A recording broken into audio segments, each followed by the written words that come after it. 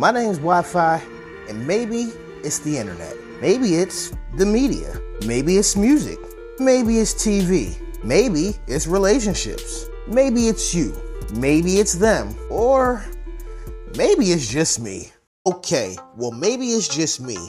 But Sukihana's getting some unfair backlash for a recent performance where she had the titties out. Without fail, the internets is motherfucking interneting again out here. Here, let me explain. So there's video floating around of a recent performance of Suki with the good coochie, and she had them big old titties out. I liked it. But apparently, a lot of the internets didn't. I could see if she was someone else and we knew that she was doing it for shock value, but I mean, like, is this a shocker? This is part of her aesthetics, and I'm fucking with it. It's like if you're a woman without confidence, they kick your back in for that. And if you're a woman with extreme confidence, then they kick your back in for that. Can she just be great?